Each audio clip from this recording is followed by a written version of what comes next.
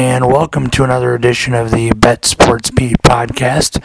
In this episode of the podcast, we look back at Iowa State's 37-30 victory over then number 18 Oklahoma, and look ahead to this Saturday's game against Texas Tech at Jack Trice Stadium. And joining me on this edition of the podcast is Cyclone Fanatic football beat writer Rob Gray. Rob, great to talk with you. How are you? Great to chat with you, Josh. I'm doing well, and hope you are as well. Yeah, thank you. Yeah, things are going well here, and just trying to do what I can to stay safe, as we know everybody else is. But so 37-30 win for Iowa State over number 18 Oklahoma was historic in more ways than one in terms of this victory. It was Iowa State's first home win over Oklahoma since 1960.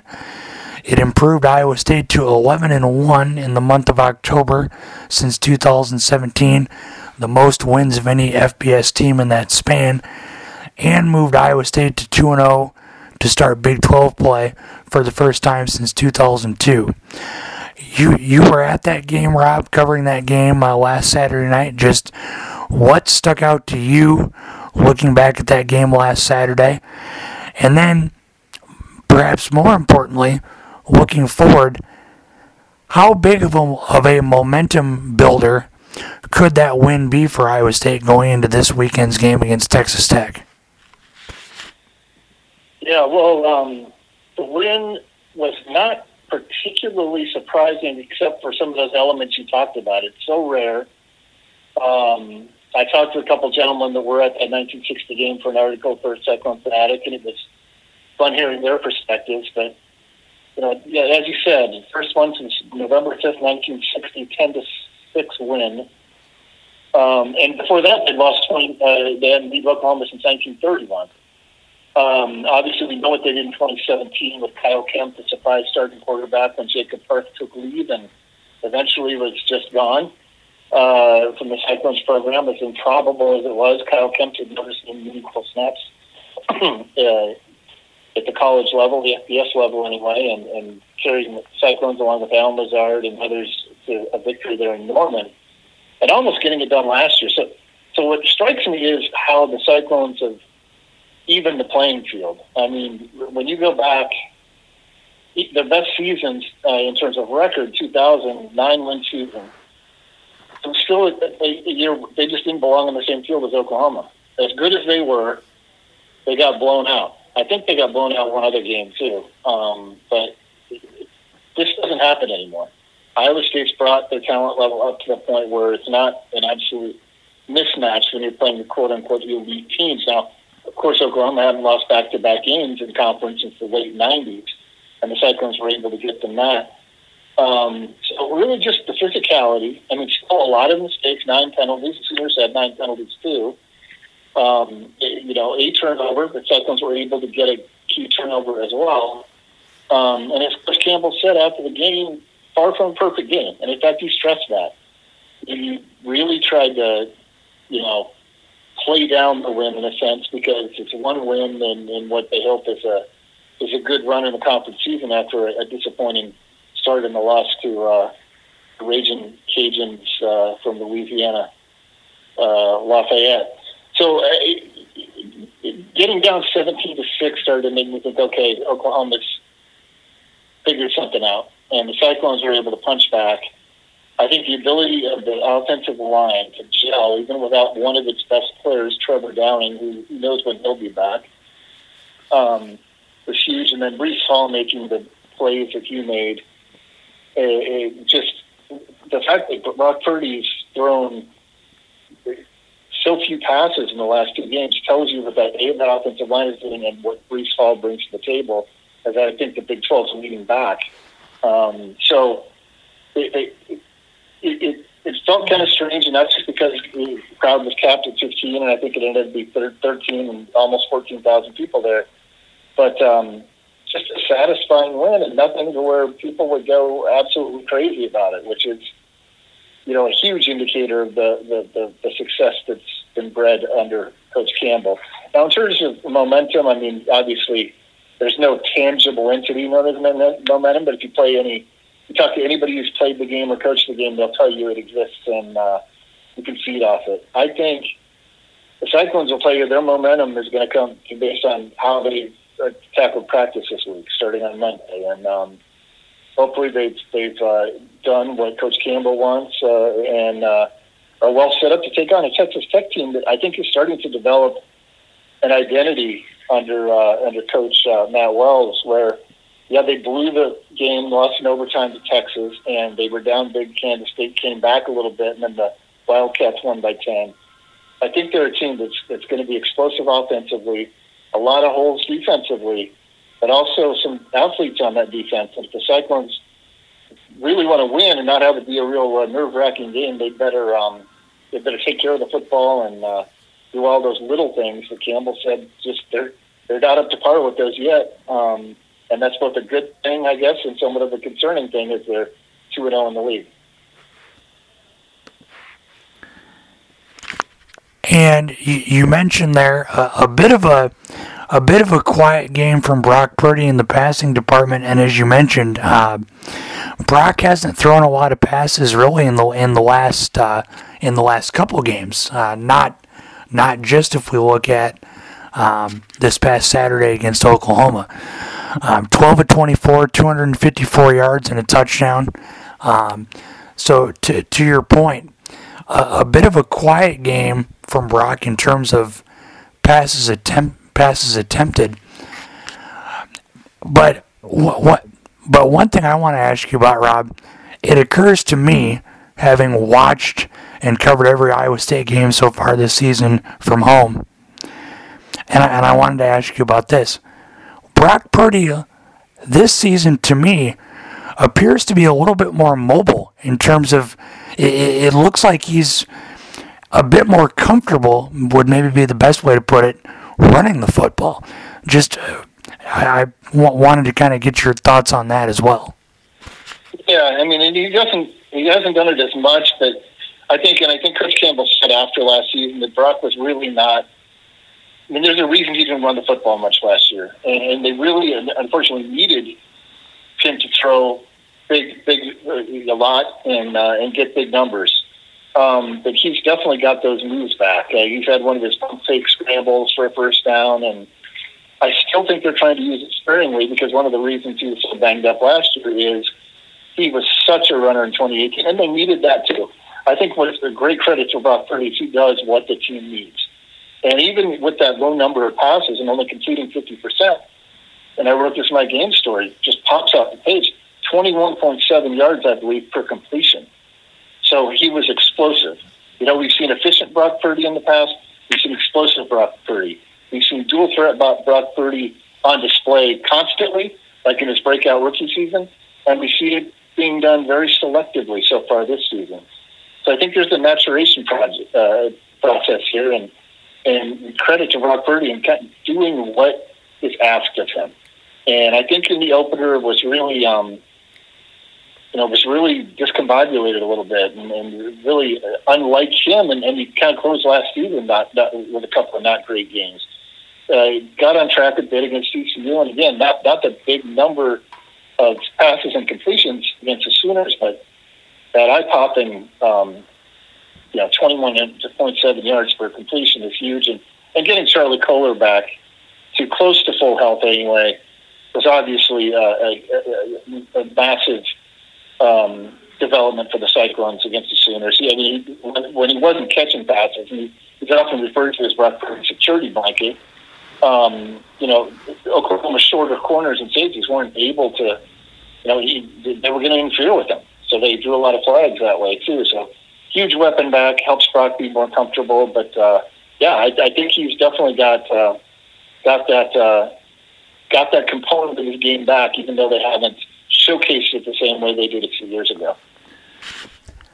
I hadn't planned to ask you about Charlie Kolar, but in my conversation last week with our friend and colleague Travis Hines of the Des Moines Register and Ames Tribune, I asked Travis a question just regarding Charlie Kolar and how it seems like when Charlie Kolar is on the field compared to when Charlie Kolar is on the sideline, the offense just appears to be in a better flow when Charlie Kolar is on the field.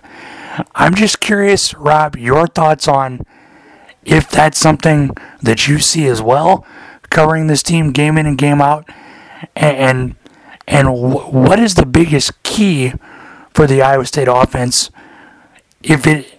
What is the biggest key for Iowa State's offense, and for that to flow better with Charlie Kolar on the field? Well, as I mentioned, I mean, he's been a security blanket for Purdy. I mean, they have stats on the website from last season, how many of his catches were successful third down conversions. And I think when the first season in 2018, when he connected with Purdy so often, it was touchdowns. Like, I think 3 of his first 4 receptions were touchdowns. So he's just a clutch performer. You know, he's been, I believe, one service at least named him All-American before, and he's a mismatch. And opposing coaches have talked about that. I mean, he's more athletic than people think. He's not a tall, plodding tight end. He played wide receiver in the past, and it shows. He's got more wheels than people think, and his route running is really good. So, yeah, the flow is going to be a ton better. We saw it even in the TCU game when he was back. Just like 4 maybe short receptions. But that, I think, really loosened things up a little bit to help Breece Hall get going in the running game. And he's, of course, had 2 big second halves in the last 2 games, the 2 Big 12 wins over TCU and Oklahoma. And that's saying something that there's just there's a greater confidence, I think, with him out on the field. But I think it's a short shrift to that guy like Dylan Sainer, who's not a big pass catcher, but he's so integral to the running game and pass protection. As one of the other tight ends, Chase Allen had some big catches last week as well. The tight end room is just really loaded at Iowa State, and obviously Kolar's the bell cow there, and he puts up all their numbers. But they all play kind of a critical role in that offense, especially as this offensive line continues to develop. Really, I think they're ahead of schedule. And we've talked about another strong game for Breece Hall against Oklahoma, 28 carries, 149 yards, and 2 touchdowns. And it's been well documented, and we've discussed that right now this is a bit of a banged up Iowa State offensive line. But despite being down Trevor Downing, Breece continues to put up strong numbers. What's the biggest key to that in your mind, Rob? And where do you think Breece's biggest step forward has been if you look back at last season compared to this season? Yeah, I mean, Breece is a little bit more of a patient runner, but he was uncannily patient, I thought, last year as a true freshman as well. He's just a little bit more seasoning. I think he's getting more room to roam, too. When he's hitting a hole, there's actually a hole. You know, I mean, people like to compare him to David Montgomery, of course, now with the Bears playing, Thursday Night Football here, Montgomery was a singular talent for the Cyclones, but he had to do a lot on his own. That offensive line is still, getting into that serviceable level, maybe. Breece Hall, yes, he does a lot on his own, but it's not to turn a 2-yard loss into a 3-yard gain. It's to turn a lot of times a 2-yard gain into a 10, 12, 15-yard gain or a breakaway type of play. So I really think the offensive line, I really think having the tight ends healthy is huge because they are all very good blockers. And yeah, Breece Hall, in terms of the next step, I mean, he's shown in the past, last season, maybe not quite as much this season, he can be a real weapon in the passing game, especially on little wheel routes or screens and things like that, get his speed going. I think the next step for him, he started to show this year. He picked up a blitz beautifully, I believe, in the Oklahoma game. So his blocking ability, with pass protection is I think, improved. So right now he's pretty close to the full package. And he puts the ball on the ground. early in the season. Coach Campbell highlighted that, and it just can't happen. I mean, David Montgomery arguably almost didn't fumble his Iowa State career. Put asterisk there for that one. But that's maybe the one thing: enhanced ball security. But it's not like it's a constant issue. Right now, I think Breece Hall is establishing himself, excuse me, as an elite running back, and that's saying something out of state. With again, leading the Big 12 in rushing and doing what Coach Campbell and offensive coordinator Tom Manning want to do. They want to be a team that can physically dominate, and that means running the ball, and hitting on big plays in the passing game without having to force it. And that's what we're seeing lately, and we'll see if that trend continues. You mentioned big plays in the passing game. One of those, there's a couple big plays that come to mind looking back at Saturday's game against Oklahoma. The tight end to tight end pass, Dylan Sainer with the touchdown pass, or no, not a touchdown pass, but just the tight end pass from Sainer to Charlie Kohler. That one stands out just for the bit of a trickeration factor that one was. And then Xavier Hutchinson gets his first career touchdown pass on a 65-yard touchdown pass from Brock Purdy. 3 catches, 83 yards, and a touchdown for Xavier Hutchinson against Oklahoma. The junior college transfer seems to be playing better every game, and it appears to be getting more comfortable within the offense. Is that as simple, Rob, as just the game slowing down for him in your mind, or is there more to it than that? Yeah, I think there's some of that. I think he put a lot of pressure on himself in week one, coming in, a highly touted JUCO transfer, as you said. He needs his whole package. He's 6'3". He's got speed to burn. Good route runner, good player. I think a guy who loves to play football, which is very important to Campbell. Obviously, important to everyone, but Campbell talks about it all the time, how much that's kind of first and foremost when he's thinking about recruiting people. And yeah, he had a few drops there, and then just really seemed like in a little bit of a funk. And I think that might have been a little bit of nerves. It might have been, wow, I'm going to come in and make a huge impact. And, got a little hopped up. But yeah, he's that type of play waiting to happen. And again, a great play call there, because Oklahoma was bringing their safeties up and run support a lot, and they recognized that.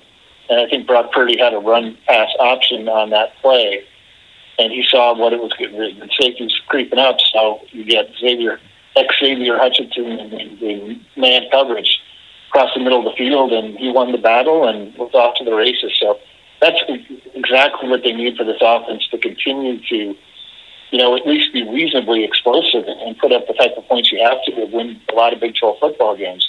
Have that type of receiver. You've got guys who augment that too. Joe Skates has shown some big play capability. Landon Akers, the senior from Cedar Rapids, he's made some plays.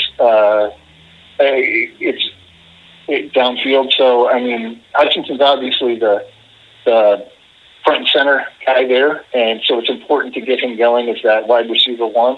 But they've got some interesting pieces there that can mix in and really help the game get on the offensive side of the ball diversified for the Cyclones. And perhaps the biggest play of the game against Oklahoma that we haven't talked about yet is the game-sealing interception by Isheem Young. 7 tackles, 1 pass breakup, and then the interception. Isheem Young seems to be off to a strong start this season, and obviously had the key play in the victory against Oklahoma. Yeah, absolutely. I mean, he was a top talent. I believe in high school had a bit of had a legal issue.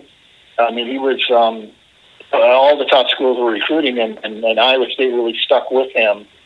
And his story, I think, will be told at some point. But it's been not a long, but it's certainly a winding path to the Cyclones, and he's an incredible athlete. Chris Campbell said he's been nothing but an asset at the program in every way, as a player and a person. And yeah, he saw exactly what's going to happen. I mean, he stayed home, got to the right spot, and Greg Eisworth, I know Oklahoma was claiming he got held a little bit. The receiver got held a little bit. Maybe there was a little bit along the way there, but as people would certainly point out, Charlie Kohler got grabbed a few times when the Cyclones were nearly getting a win at Norman last season on the last play going for 2. But sometimes that's just football. And Young was there. Takeaways have been so hard to come by for the Cyclones defense, as good as the defense has been. It's just huge to get that, to seal that win. And yes, he has made a huge impact. And even though Aaron Ozuna, who's been in the program a while, I want to give credit to him as well. He made some important plays in that game as well, with Young as the frontliner. And then obviously the corners played reasonably well too, as always. And but Young is the type of guy that could be. I mean, I think the sky's the limit in terms of his ceiling. The Iowa State offense has gotten a lot of attention and a lot of stories written, and deservedly so, when you have players like Brock Purdy, Breece Hall, Charlie Kohler, Chase Allen, just to name a few. That said, not just in the win against Oklahoma, but this Iowa State defense is off to a strong start so far this season, holding their first 3 opponents to 3.5 or fewer yards per rush, holding their first 3 opponents under 120 yards rushing as a team in each of those first 3 games, and tallying 7 or more tackles for loss in each of the 3 games this season. And this is a defense, as you know, and Cyclone fans are well aware, Rob, with a lot of experienced names and returnees. Mike Rose, Lawrence White, Greg Eisworth, Ryan Vance, Eni Uwazurike, and that's just naming a few of the returnees. But this defense, yes, there's a group, a solid core of returnees, but there's a lot of players, gaining their first large amount of experience this season. Just your thoughts on this defense as a whole and what they've been able to do in the first 3 games. Well, the defense, which was clearly ahead of the offense in terms of helping Campbell mold Iowa State into a winning program. It's been, John Haycock's defenses have been at the top or near the top of the Big 12 in both scoring defense and total defense, and a lot of more perhaps advanced metrics. You look at the points Iowa State's given up, 31, 34, 30. Well, remember the 31 in the first game, 14 of that was on special teams. And the last 7 was when the defense was so gassed, they just kind of couldn't stop the Raging Cajuns as they went down the field. TCU, a lot of passing.